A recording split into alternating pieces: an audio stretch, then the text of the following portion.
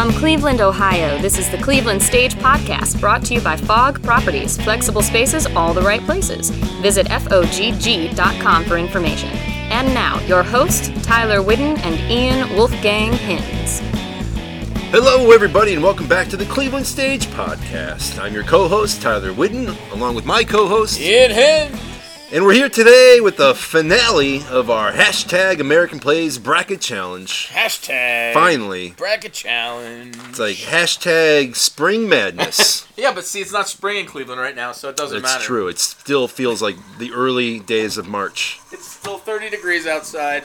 The sun was out today, so maybe that's... We're going to get some snow tomorrow, I think. Yeah. Every time I think we're turning a corner, just that global warming comes back. Just like theater, man. Or as Trump would say, there's no global warming, because it's cold outside. Is that your Trump impression? That's my Trump impression. It's not bad. That wasn't horrible. It's not horrible. I didn't really warm up. I didn't warm up. That's true. I didn't warm up. We're here today with our good friend August Scarpelli, a frequent contributor to the Cleveland Stage Podcast. Technical director, Scheherazadian. Extraordinaire. And we are live to tape at the Ensemble Theater's offices. Right. So if you hear noises, don't be alarmed. It is a child outside of our doors. Getting a soccer ball against it, I'm pretty sure. Practicing for the World Cup. We're rocks against the windows. So there we go. All right, so our bracket challenge thing started off as a, I don't want to say drunken argument, because we weren't really arguing. No, we were just drunkening. I think, this could be fun next year when we think it through and fix all the bugs. Yeah, you got to start somewhere. And maybe come up with new plays. I like the idea that Ian had of having a bubble bracket of plays. It's like, it's a really good play, but I don't know if it's a top 64 play in American history or whatever. But we're down to our final two. We are down to our final two. But how did we get there first? Well, I'll be honest with you. I was worried in our last couple conversations about whether or not we were just going to end up with the same old plays, right? Yeah, Kentucky versus UCLA. Right, yeah, exactly. Boring. Duh. So, but it seems like our random seeding also brought us some upsets. Yeah, upsets, but, I'm surprised that the plays that we have in our final two, I will admit, do not fall into what I would have picked. Like, if you would have gone to people and been like, what are your top 4 American plays? I don't know if these would have been on many of them. And I think that's the way the seeding worked out. So you had plays canceling each other out. I think it also maybe has to do with how people think about classic American plays, maybe. Yeah. There's probably some privilege going on there. Well, and I think our audience also really speaks to people that spend a lot of time with American classic plays. That's true, being that it's our mission. Since it's our mission, I think you see, I think in America's changing, right? That's what they say, anyway. Is America changing, or is... Yeah, I think America's changing. It was funny. I was watching a documentary about John Steinbeck, to go on a completely different tangent. Sure. But I was watching a documentary about John Steinbeck before he went on the road when he was writing Travels with Charlie, which is one of my favorite Steinbeck books ever. About him and his dog. Yeah, it's great. But he talks about, before he goes on this thing, he starts out on this voyage, basically, and he's like, he sees this America that is completely different than it was the previous generation. Even in California where he grew up, it changed so much. Sure. Salinas Valley and everything, and things change quickly and rapidly, and we may not recognize it all the time when we're in the middle of it, but I think as generational change is pretty much upon us in a lot of ways, in a lot of artistic endeavors. I will grant you that yes, in that respect, America is changing. Yeah. But is the makeup of America changing? I mean, is the population necessarily different, or is our attitudes or awareness or... Well, from a census, I'm pretty sure that the population's changing, right? So you have, I think we're approaching, if not an equilibrium, past the equilibrium already of more people of color than we've ever seen. Or what used to be considered minorities. Now they all totally make up a majority, I'm pretty sure, or at least we're rapidly approaching that. Yeah. So yeah, I think it's changing in that sense. I think it's changing in the sense of economics, right? Like, you used to be able to. I was talking to Walter Boswell, our set designer, yesterday at lunch. We were talking about you used to be able to get out of high school, and the next day, if you weren't going to college, you just go down to the factory and you just start working. You make enough money to buy your family's house and live your life. So I think that's changed. Yeah, for the worse. Well, I mean, it's changed. I don't know if for the worse or better, but I mean, it's definitely drastically a change.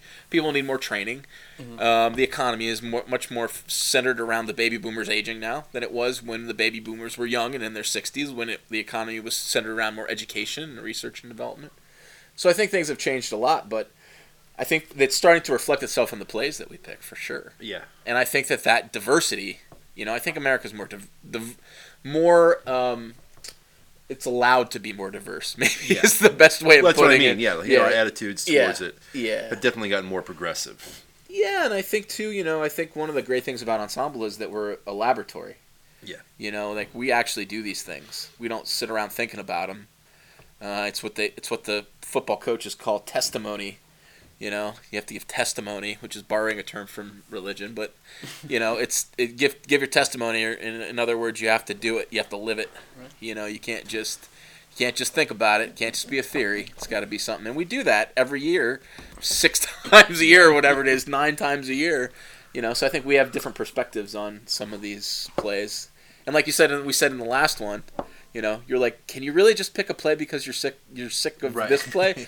Yeah, actually, I'm sick of some of them. But we tried to add August. I know you listen to the podcast every week, but we tried to add a qualifier of like, if it gets to be, I'm sick of this guy or whatever. What play would you like to see tonight? If you were like, look, there's a decent production of both of these plays, which one would you rather go see? And that seemed to work in a few of the as a tiebreaker. Yeah, it's gonna be interesting. So how did we get here? So our Sweet 16, we got down to our Elite 8, which included Bengal Tiger, which was Bengal Tiger at the Baghdad Zoo by Rajiv Joseph, which was chosen over All My Sons by Arthur Miller, and probably one of the closest. It was close. That was close. And then we had Inherit the Wind. I think really that all the people that know Rajiv from Cleveland probably pushed him over the top there. There was a little bit of little homerism, which is fine, man. Hey, that's welcome what to the Madness Midwest. Is all about. People from Guam. It's how we do it here. Go back to your elite coastal cities. Yeah, and Guam. If you had a Guam playwright, you would do the same thing. Yeah, so don't stop judging us. Yeah, we wouldn't read it, but we would let you vote for it. That's right. And Inherit the Wind beat out Who's Afraid of Virginia Woolf, which may have been a little. I mean, that was straight up for me. It was my vote was straight up. I just don't like Edward Albee. Yeah, that was But Robert E. Lee was relatively local, right? He was from Elyria. He's from Northeast Ohio. Oh yeah, they're Ohio guys. Yeah, they're Ohio guys. All right. So boom. Yeah. And then we had M. Butterfly beat out For Colored Girls. ... That's a tough one. That was a tough one. And then Raisin in the Sun beat out Iceman Cometh. That's right. Shorter. I think it's really what the audience. I think it's what it was. I think we were like, we already saw Iceman. We saw it. You guys. We're never going to see another Mosher like that. That's right. It's like I told the actors of Tech Week. Look, guys. I'm never doing this show again. You're never doing this show again for many reasons. Let's just do the best we can. Oh, man. Let's just get through it. So Bengal Tiger and Raisin in the Sun came out of that bracket. Mm-hmm. We should really name these regions. Yeah, that was a strong bracket. Strong bracket. That is, yeah. There was a lot of tough choices there. And then in our other brackets, we had Long Day's Journey beating out View from the Bridge. Yeah, I see. I would agree with that one. That one's pretty. Yeah. I know you love A View from the Bridge now, but we've done it here like 27 times. Oh, really? No, we did it twice. But isn't Long Day's Journey just really depressing for like a long time? Yeah, but I mean, I'm not saying that Long Days is worth it. I'm saying that makes me want to be like, is that what I want to do tonight? It's really lyrical and poetic. Yeah. Right. I mean, that's. I would choose that every time over View from the Bridge if I had to see it tonight and nothing else. Yeah, I mean, Iceman and Long Day's Journey are two two sides of the same coin, right? Like one's the family drama and one's the larger world drama. But man, it's really lyrical. I mean, I was watching another documentary on was it A&E biography, I think, about Arthur Miller. Not Arthur Miller, about Eugene O'Neill. Sorry, and we were because we're gearing up to do potentially do a Eugene O'Neill play next year. Surprise at Ensemble, I know. Save the date. And and you just listen to some of the actors, reading some of those lines from Long Day's Journey, and you're just like, yeah, it's pretty good. That guy could write. That guy pretty could good. Write. And as an amateur writer, and not a professional writer like Tyler's, but you kind of hear that stuff. It's part of the reason I'm still an amateur writer. Like you come to some of these scripts, and you're just like, there's no way. Never. Right. That mountain's way too There's tall. no way. I mean, nothing will ever sound like that I write. He has this. That's why I just decided to stick to toilet humor. That's right.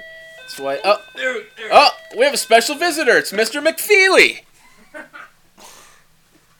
Okay, so then we had where are we? Oh yeah. Angels in America beat out Cat on a Hot Tin Roof. Yeah, that's probably. Which we can see. That Not Cat on a surprised. Hot Tin Roof bracket was weak. That was probably the weakest bracket in the whole thing. And then we had the August Wilson versus August Wilson matchup of the piano lesson barely edging out Radio Golf. That's right. Which is good. That's my favorite August Wilson play. Hey, it's a toss-up. I like Radio Golf. And then we had the upset of the upsets. This thing is like this is Cinderella story. It is the Loyola of Chicago. Just keeps going. This is like Ohio University basketball beating out Kentucky. Yeah. It was Charles Smith's Gospel According to James over Death of a Salesman. And people love That's that. a surprise. People love that show.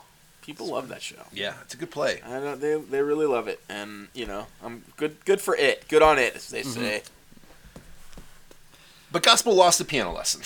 Well, I mean that's a tough. Did That's anybody email that's a Charles and tell him He lost that while to his August play made the Wilson. Elite Eight? Yeah, you made it. You made it pretty far. Well, no, it's Final They Four. made it Final Four, yeah. You made Oh, it in that Final bracket, Four. it's Elite Eight altogether. Oh yeah, you're right. It was close. Yeah. It was close. Another tough choice, but yeah, piano lesson. So then they made our Final Four, or they made our Elite Eight. Piano lesson, Gospel According to James. We already said the piano lesson won. Yep. Long Day's Journey versus Angels in America, both parts. Bengal Tiger at the Baghdad Zoo versus Inherit the Wind. And Butterfly versus Raisin in the Sun. Wow. Was our Elite Eight. That is quite an eclectic group of American classic plays. Hey, America's changing. So are the classic plays. That is correct. And so that was our Elite Eight. And then our Final Four, Bengal Tiger beat out Inherit the Wind. Yeah. Raisin in the Sun beat out M Butterfly. All right. Angels in America beat out Long Day's Journey. Angels in In America. the long plays bracket. That's right. I know, right? Wow. That thing's 7 hours versus 4 hours. Yeah, can you imagine that choice? You want to go see Angels in America or Long Day's Journey? Ah! Well, part 2, we've broken it up here at Ensemble, so Yeah, part it's true. 2's coming up. We'll talk about that later in the show. And so then our Final Four was Piano Lesson versus Angels in America, and then Bengal Tiger at the Baghdad Zoo versus Raisin in the Sun. That's quite a good That's good. Final That's a good Four Final there. Four. I think that almost covers a lot of the American theater canon prior to, let's say, 2000. What do you mean, Angels? Angels Piano kind Lesson. of covers the... I mean, the oldest one in there is Raisin in the Sun. Yeah. And that's... I mean, the interesting thing in here is you don't really have any dead white guys. No, they're all still alive. Yeah, none of the... I guess none of them are... Well, yeah, okay. You get Tony Kushner's Kushner, and then... But other than that, I mean, you don't have O'Neill, you don't have Tennessee Williams, you don't have what Harold Bloom, maybe, from Yale, would have called the American canon, right? Like, Yeah, sure. And I think it's changing. I think, and it should probably change. Not to say that I don't love Arthur Miller and Eugene O'Neill and Tennessee Williams, but Right. what our concepts and our notions of classic plays are going to be changing. Our tastes are changing and our palates are changing. Yeah, and it's broadening, right? So it's these classics are broadening. Yeah. What the definition is. 40 years ago, this bracket probably could have been 20 teams. Yeah, and then you would have ended up with Arthur Miller and Eugene Tennessee O'Neill. Williams and Eugene O'Neill. Yeah. And then maybe the wild card would have been like Samuel Beckett. Sure. Even though he's not American. He's an Irishman who wrote in French. So there you go. But the Final Four is quite an interesting look at contemporary American society. I think you're absolutely right. Yeah. That it's diversifying. We're missing our Latino representation.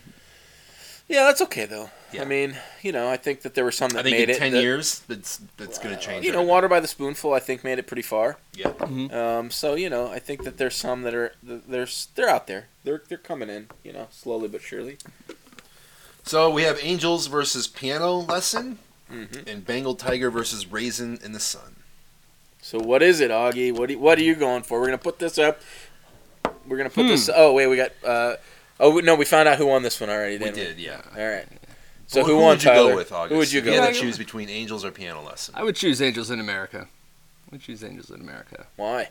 It is a little strange. Says with disgust. Right. It's a little strange because I think typically have a dog treat for that choice. Yeah. No, it's really a peanut butter cracker. Typically, I think I'm surprised even by myself because sometimes you get discouraged after you work on a show, and sometimes it grows on you. And I do think that throughout this process, something I have learned is a lot about how important it is, I think, to the canon and what it did and how I think it changed the course of American theater. I mean, it was, 85, 89 is when they were sort of written and constructed? No, 92. 92? It takes place in the 80s. That's right. But I think it really opened up a door for writers and subject matter in a really big way. Not that August Wilson didn't do that, because he did what he did for the African American playwrights. I think in this country is incredible. And I think Angels proved that you could write about current topics no matter how depressing or deadly they are, like AIDS was at the time, and you could put together a good story that people need to see. Yeah, and is it Angels? The question is, you have 2 parts to Angels in 7 hours total. I mean, if you take the whole cycle, if you take all of August Wilson's cycle, I think you're hard pressed to say anything beats that. Right, absolutely. If you take that in total, if you say, well, this is really one whole idea, which it kind of is, then I think absolutely. It's an episode in a mini-series in a lot of ways, or the Piano Lesson. 10. So they're tough to put together, I think. But I think from an epic standpoint, Angels, I think, really is a unique play. It's changed drama in its structure and in its substance. Structure for sure, in that there are scenes where we're like, what is this going on here? Are you serious? Are you in the same room and talking to each other or not? I don't know. I read the oral history of Angels in America. I think Slate did it like in December. They released something. And it was fascinating to hear the process that Tony Kushner went through when it came to Perestroika. Like, he had written just, thousands upon thousands of pages for it, and was everybody was stressing him out because they were like, where's the play? We start rehearsals in a week.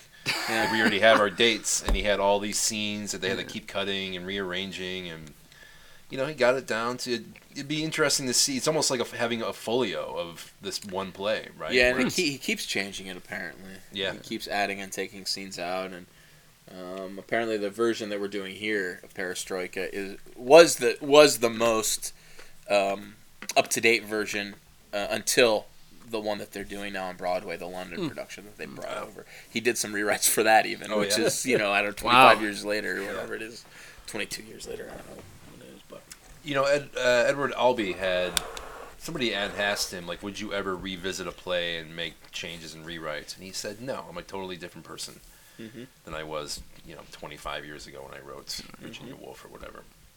Which is an interesting perspective. Yeah, because, Charles also brought that up when he came up to see like Golden Leaf, Ragtime Blues, and Jelly Belly, which are kind of earlier in his timeline, and we would talk about it, and he would say, I think they're good plays by a young writer. Yeah. And I think that's, you see that with all the writers. You look at Eugene O'Neill, and we we looked at that with Harry Ape, you know, and kind of what Harry Ape is versus Long Day's Journey or Moon for the Misbegotten or Iceman Cometh, which are the last 3 he wrote, you know. Totally different plays. Yeah. You know, and a whole lifetimes of experience put behind them. And let that be a lesson to all you young playwrights out there. Do not be afraid to experiment with your form. Every great writer has a long oeuvre of their work, and a lot of them are different. Do you think Tony Kushner's gotten stuck on Angels? On No, I Perestroika? think he became a screenwriter. He is a screenwriter, that's Yeah. for sure. But I mean, do you think that's all he's going to do now for theater? I mean, I know he's done Homebody Kabul and he's done, you know, but do you think that he's just going to constantly, like, doomed, like Sisyphus, to rewrite Perestroika now for the rest of his life? He's just going to have to keep writing this because he can't get past it. Oh, you mean the actual play? Like, Yeah. Oh, I thought you were being euphemistic. Like, is he just going to keep writing the same kind of play? No. He's a screenwriter for sure. Yeah. I mean, I definitely have. In Angels, we've talked to That's a good question. Like, he just, you know, the great quote that I always say: "Plays are never finished; they're only abandoned." And this could, it could be. And I don't know why this one. Does he do a lot of rewrites for Millennium? No, I don't think he rewrites Millennium at all. I think he said in the interview I listened to with Christian Namapour, he said Millennium had been done. I don't think he's touched it in 20 years. Yeah, I mean, it could be. It could be because there's so much that didn't make it to the stage. That, you know, I find that if you spend enough time with a play, you could really put those characters in any situation because at that point you know them so well, right? Like, you do so many rewrites, you do so much work on it, you do so much thinking about it. So he probably feels like he could, when he looks at Perestroika, it's still 1992, and it's still as fresh to him as it always was. Maybe, I don't know. Yeah, it's interesting.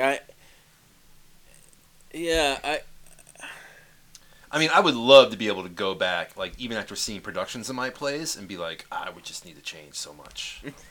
But sometimes you're just like, the heck with it. Yeah, you got to move on. Move on to the next one. Yeah, but I don't know that he can ever move on, right? Like, he's always... And maybe being a screenwriter contributes to that, right? This was really his last heyday of playwriting or whatever. Well, he's working on, or doesn't he have... Oh, I guess Caroline or Change. Well, he did Carolina Change, and then he also did what's the Gentleman's Guide to Being a Homosexual. The Intelligent Homosexual's Guide. Is that published, or is he still working on that? That I don't know. I don't know. I'll have to look. I mean, I know he did A Room Called Day. The Bright Room Called Day. Yeah. And that's kind of what got him noticed to begin with. Mm-hmm. Yeah, I don't know. It's just interesting because he does talk, and he talks very openly about how much he's changed. And I've never, ever worked on a script that has said, you can just omit these 2 scenes. Right. Yeah. That is the first. In Perestroika, he literally just says, you can omit these 2 scenes. Crazy. There she is. Hello. The director of Angels in America, Perestroika, our executive artistic director, Celeste Cosentino, is in the room. I can't hear a word you're saying. What? We're finishing the hashtag bracket challenge. Yeah. Angels in America is the one finalist. Verse, who's the other one, Tyler? Raisin in the Sun. Raisin in the Sun beat out Bengal Tiger in the final 4. You would have really liked the final 4. I think there was a lot of them that you've directed. Actually, Bengal Tiger, Gospel made it to the Elite 8 even. So you directed that one, Angels in America. So we're looking at Angels in America versus Raisin in the Sun. That's a tough one. Yeah, what do you pick? Which child is your favorite? Who drew this better? I mean, I think in scope, it's got to be Angels. In scope? Yeah. I don't know. Although Raisin in the Sun, I mean, it's I don't know. Raisin's a beautiful piece. I think Raisin in the Sun is as relevant today as it has ever been. Oh, totally, and I think so is Angels. Absolutely. Yeah. I mean, we're talking about housing. We're talking about class. We're talking about racism, Oligarchy. northern racism. Oligarchy. We're talking about opportunity. We're talking about capitalism. We're talking about family. We're talking about the oligarchy. The wealthy. Yeah. We're talking about, Having control of the just the history of this country from a race perspective is, in my view, the biggest challenge. So I mean, it's tough, and because I know. And I think it does all that very eloquently, and yeah. She was. I don't want to say simply, but you know what I mean. She was so young when she wrote it. Yeah, how old was she when Although she I passed? have to say, 31? like they're equally good in different ways. They are, and that's like his talk. poetry and the way he writes his lines. Yeah. Hers is just as strong. It's just different. It's like we were doing a scene with my kids from my class at Cleveland School of the Arts, Raisin in the Sun, and these kids like doing it. I mean, it was like. I mean, the words. It's like the words are all there. Everything you need is right there in the words. I feel like it's the same thing with Angels. You could do that show without all the spectacle, and it's still as powerful because the words are so good, well crafted. Yeah, you know? I think both those plays, and it's not to say that any of the actors that I've seen do either of these shows, except for maybe Sean Puffy Combs. I mean the words can carry a mediocre actor, because the words are just so good. I don't know about P. Diddy, but yes. Except for maybe, that's what I mean, except for maybe P. Diddy and his Ciroc vodka advertising or whatever the heck he does. I mean, he got pretty good reviews for that, didn't he? He was alright. I teased Sean. I teased Sean because I love you. Did you see it? Yeah, I saw it. I saw the movie with Felicia Rashad and Sean. She was amazing. I love Felicia Rashad. Yeah, she had a good run there for a while. Yeah. So that's the final. We can vote. Angels versus Raisin in the Sun. Before it? What were the final four? Final four was Angels beat out Piano Lesson. Of course. And Raisin beat out Bengal Tiger. So it was Bengal Tiger, Raisin, Angels, and Piano Lesson. That's not bad. No. It's interesting. Eugene didn't make it at all? You came close. We were talking about that right before you got here, that there were no dead white guys in this. He had one play. He had only one play in the Elite Eight. Long Day's Journey? Yeah. Long Day's Journey. Because Iceman got beaten out by... Is that Gospel? Gospel? No. He got beat out by... Angels in America? By Raisin in the Sun. By Raisin. Yeah. Oh, wow. Yeah. No, Gospel got beat by Piano Lesson, but Gospel upset. Oh, beat Salesman. Good ones. Gospel upset Death of a Salesman. So really went far. Yeah. It's a great play. Sure is. Yeah. It's one of my favorite Charles plays. Yep. That's why I made it. All right, so vote. Hashtag. Man, that was like then get your tickets for Angels Part 2. We're gonna talk about that here in a second. Yeah, it's like a marathon. That was a marathon, guys. Help us finish this, please. We started with March Madness, and now it's like hashtag Boston Marathon play bracket. Pretty soon it'll be the NHL playoffs. If we don't finish this before they hoist the Stanley Cup, we need some serious revamping. All right, so there you have it, everybody. You can vote at Ensemble Cle on Twitter or at Cleveland Stage on Twitter. We'll put this poll up there. Great. And I'm sure just the throngs of hashtag American Plays Challenge bracket, whatever. People. Hey, it's been great. Thanks to everybody who's participated so far. I can't wait to see who wins. And remember, there is no second place in theater. You have to win or go home. That's right. We don't care. These plays. Not everybody gets a medal. Yeah, this is not a participatory challenge. That's right. It's all about winning. So, Augie, what are you working on these days? Oh, a little play. Small play, short play. Short play. That they're doing over at Ensemble Theater. Called Angels in America. I think it's called Perestroika. Is that how you pronounce it? That is Perestroika. Perestroika is how you pronounce it. Yeah, we're gearing up for that. It opens a week from this Friday. Yeah, so April 27th. Yeah. April 27th. Get your tickets. Yeah, absolutely. EnsembleTheaterCle.org. You can get your tickets there, or call the box office. Talk to our friendly box office staff. 216-321-2930. People in Guam, get your tickets. It's going to sell out. You better book your flights. And it runs through May 20th. May 20th. Friday, Saturday, and Sunday. But the second part, same cast, except for one. I think there was one. Yeah. One replacement. But other than that, same cast. They've gotten to work together throughout the whole process, which has been great. And there was a really funny line in that oral history. George C. Wolfe, who directed the New York premiere, Tony Kushner had talked about he just had this really long play. And then one of the actresses, who was the original Angel, was dying of cancer. And she pulled him aside and said, just make it 2 parts, or something like that. And George C. Wolfe said, well, I don't really remember it that way, but if Tony Kushner wants to blame a dead woman, that's fine.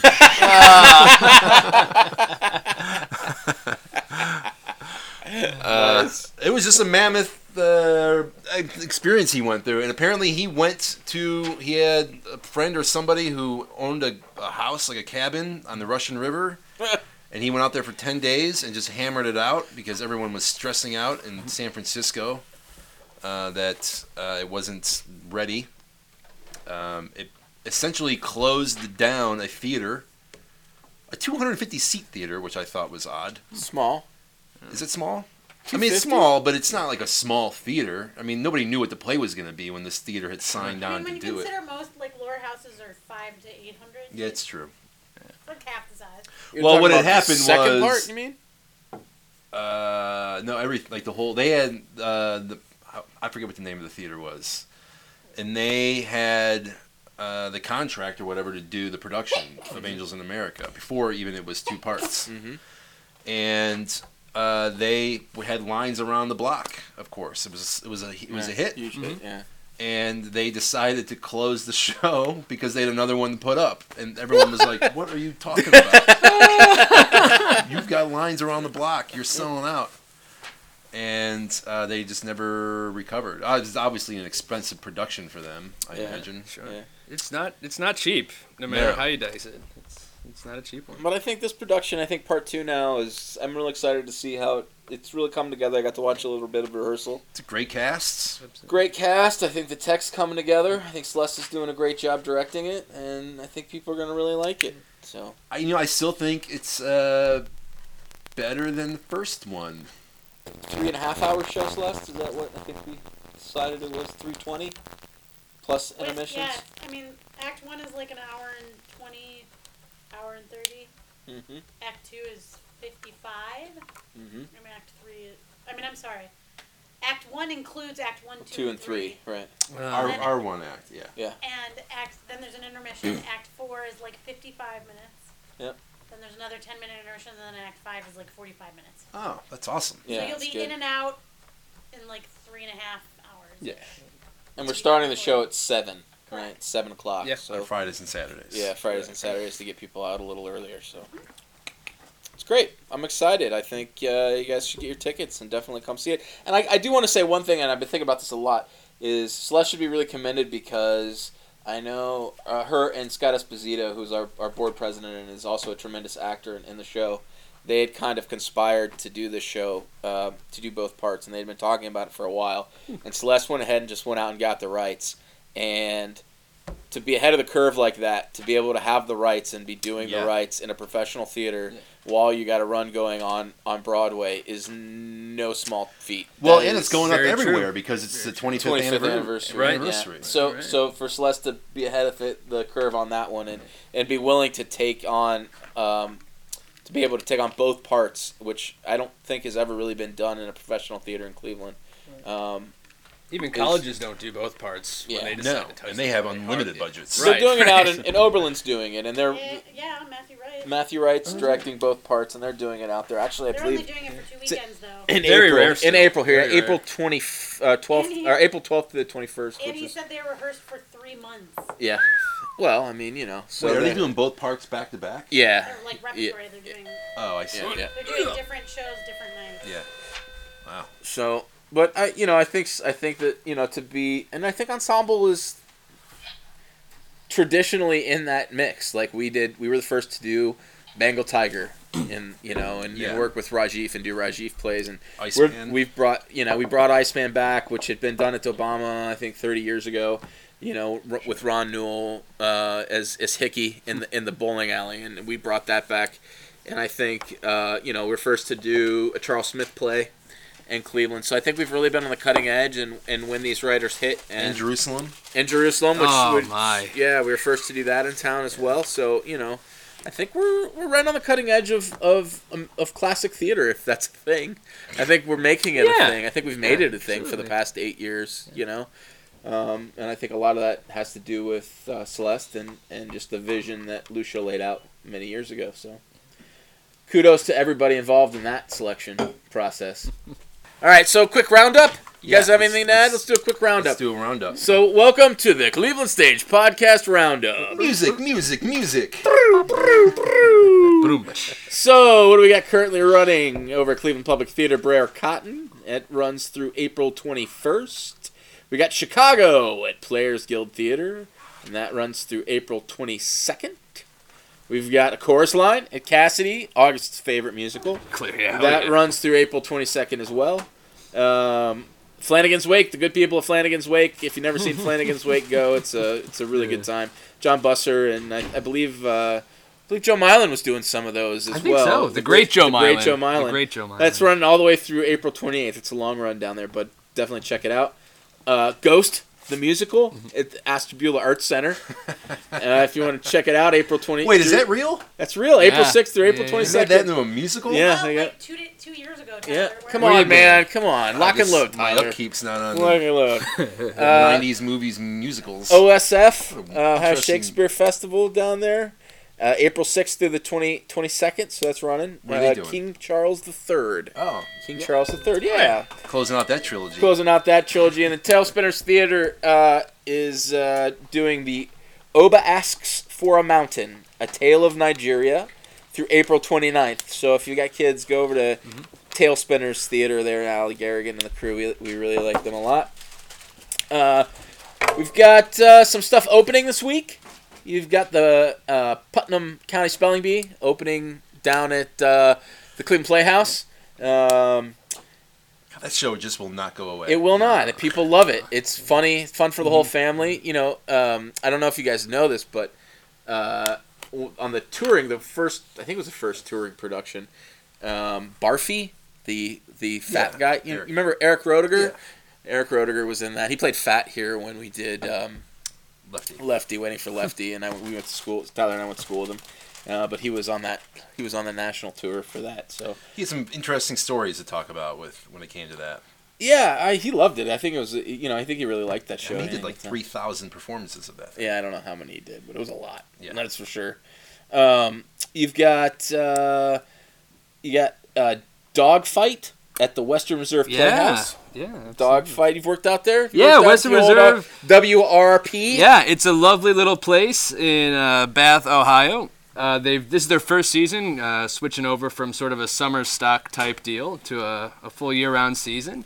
What did you do there? I did a Neil Simon play called Lost in Yonkers, and in January. It was a lot of fun. It's a great little place, and Dawn and Brian, who now run the theater, I think have really turned it around and done some wonderful things with it. And I'm looking forward to hopefully seeing Dogfight. Nice. We've got Sideshow coming up at Blank Canvas Theater, Sideshow the musical, for those that like that kind of thing. It's a good musical. Siamese Twins are the best part of that musical, I think. Oh, yeah. Best part of any musical. Exactly. Urinetown, Case Western Reserve. Now that's a musical. Have you seen Urinetown? I have seen Urinetown. We should go see that because we did it at OU a couple years ago. That's right. No kidding. Urinetown's a good musical. It's been pretty popular lately. Yeah. They did it at Hiram. That one's open on the 13th, and that runs through the 22nd down at Case Western Reserve University. So check that out if you get a chance. There's a whole lot of theater going around and going on, but again, Angels in America Part 2 Perestroika opens up the 27th. Mm-hmm. Yes. And we hope to see as many of you guys out, and that's the Cleveland Stage Roundup. A lot of stuff going on. Support local theater. Cleveland Stage Roundup. Support your local artistes. And I believe also coming up at Dobama soon, they have the Brandon Jacob Appropriate. Yeah. And CPT has their annual thing coming up as well. Their annual thing. Their Ignition something. Is new play? It's like a new play thing. Yeah, I forget what it's called. Interesting. So lots to do, lots to see. If you guys want to check out, you can check out the Cleveland Stage Alliance .com, and there's listings there of everything that's up to date. Eric Fancher puts that together for everybody's benefit around town. So go visit them and check out what's going on in your neighborhood. All right, everybody. This has been the Cleveland Stage Podcast. Please don't forget to check out our sponsors, including Fog Properties here in Cleveland. Fog Properties, building Cleveland since 1959. Flexible spaces in all the right places. You can visit Fog, that's FOGG.com for more information. And also, for those of you listening in Michigan, don't forget to check out Discount Home Improvement for all your home improvement needs, including cabinets and more. It's your money, why pay more? You can visit them in Muskegon and Grand Rapids, and also online at discountmi.com. And wherever you listen to the Cleveland Stage Podcast, please be sure to subscribe and rate the show. This has been a lot of fun. Been good. We're almost there. Help us finish. Yeah. All right, I'm your co-host, Tyler Whidden, along with my co-host. Ian Hins. And thank you to August Scarpelli for joining us this afternoon. And of course, to Ensemble Theater for loaning us their office. Remember, Tyler, all the world's a stage. Hashtag it. Hashtag Cleveland Stage. Hashtag. All right.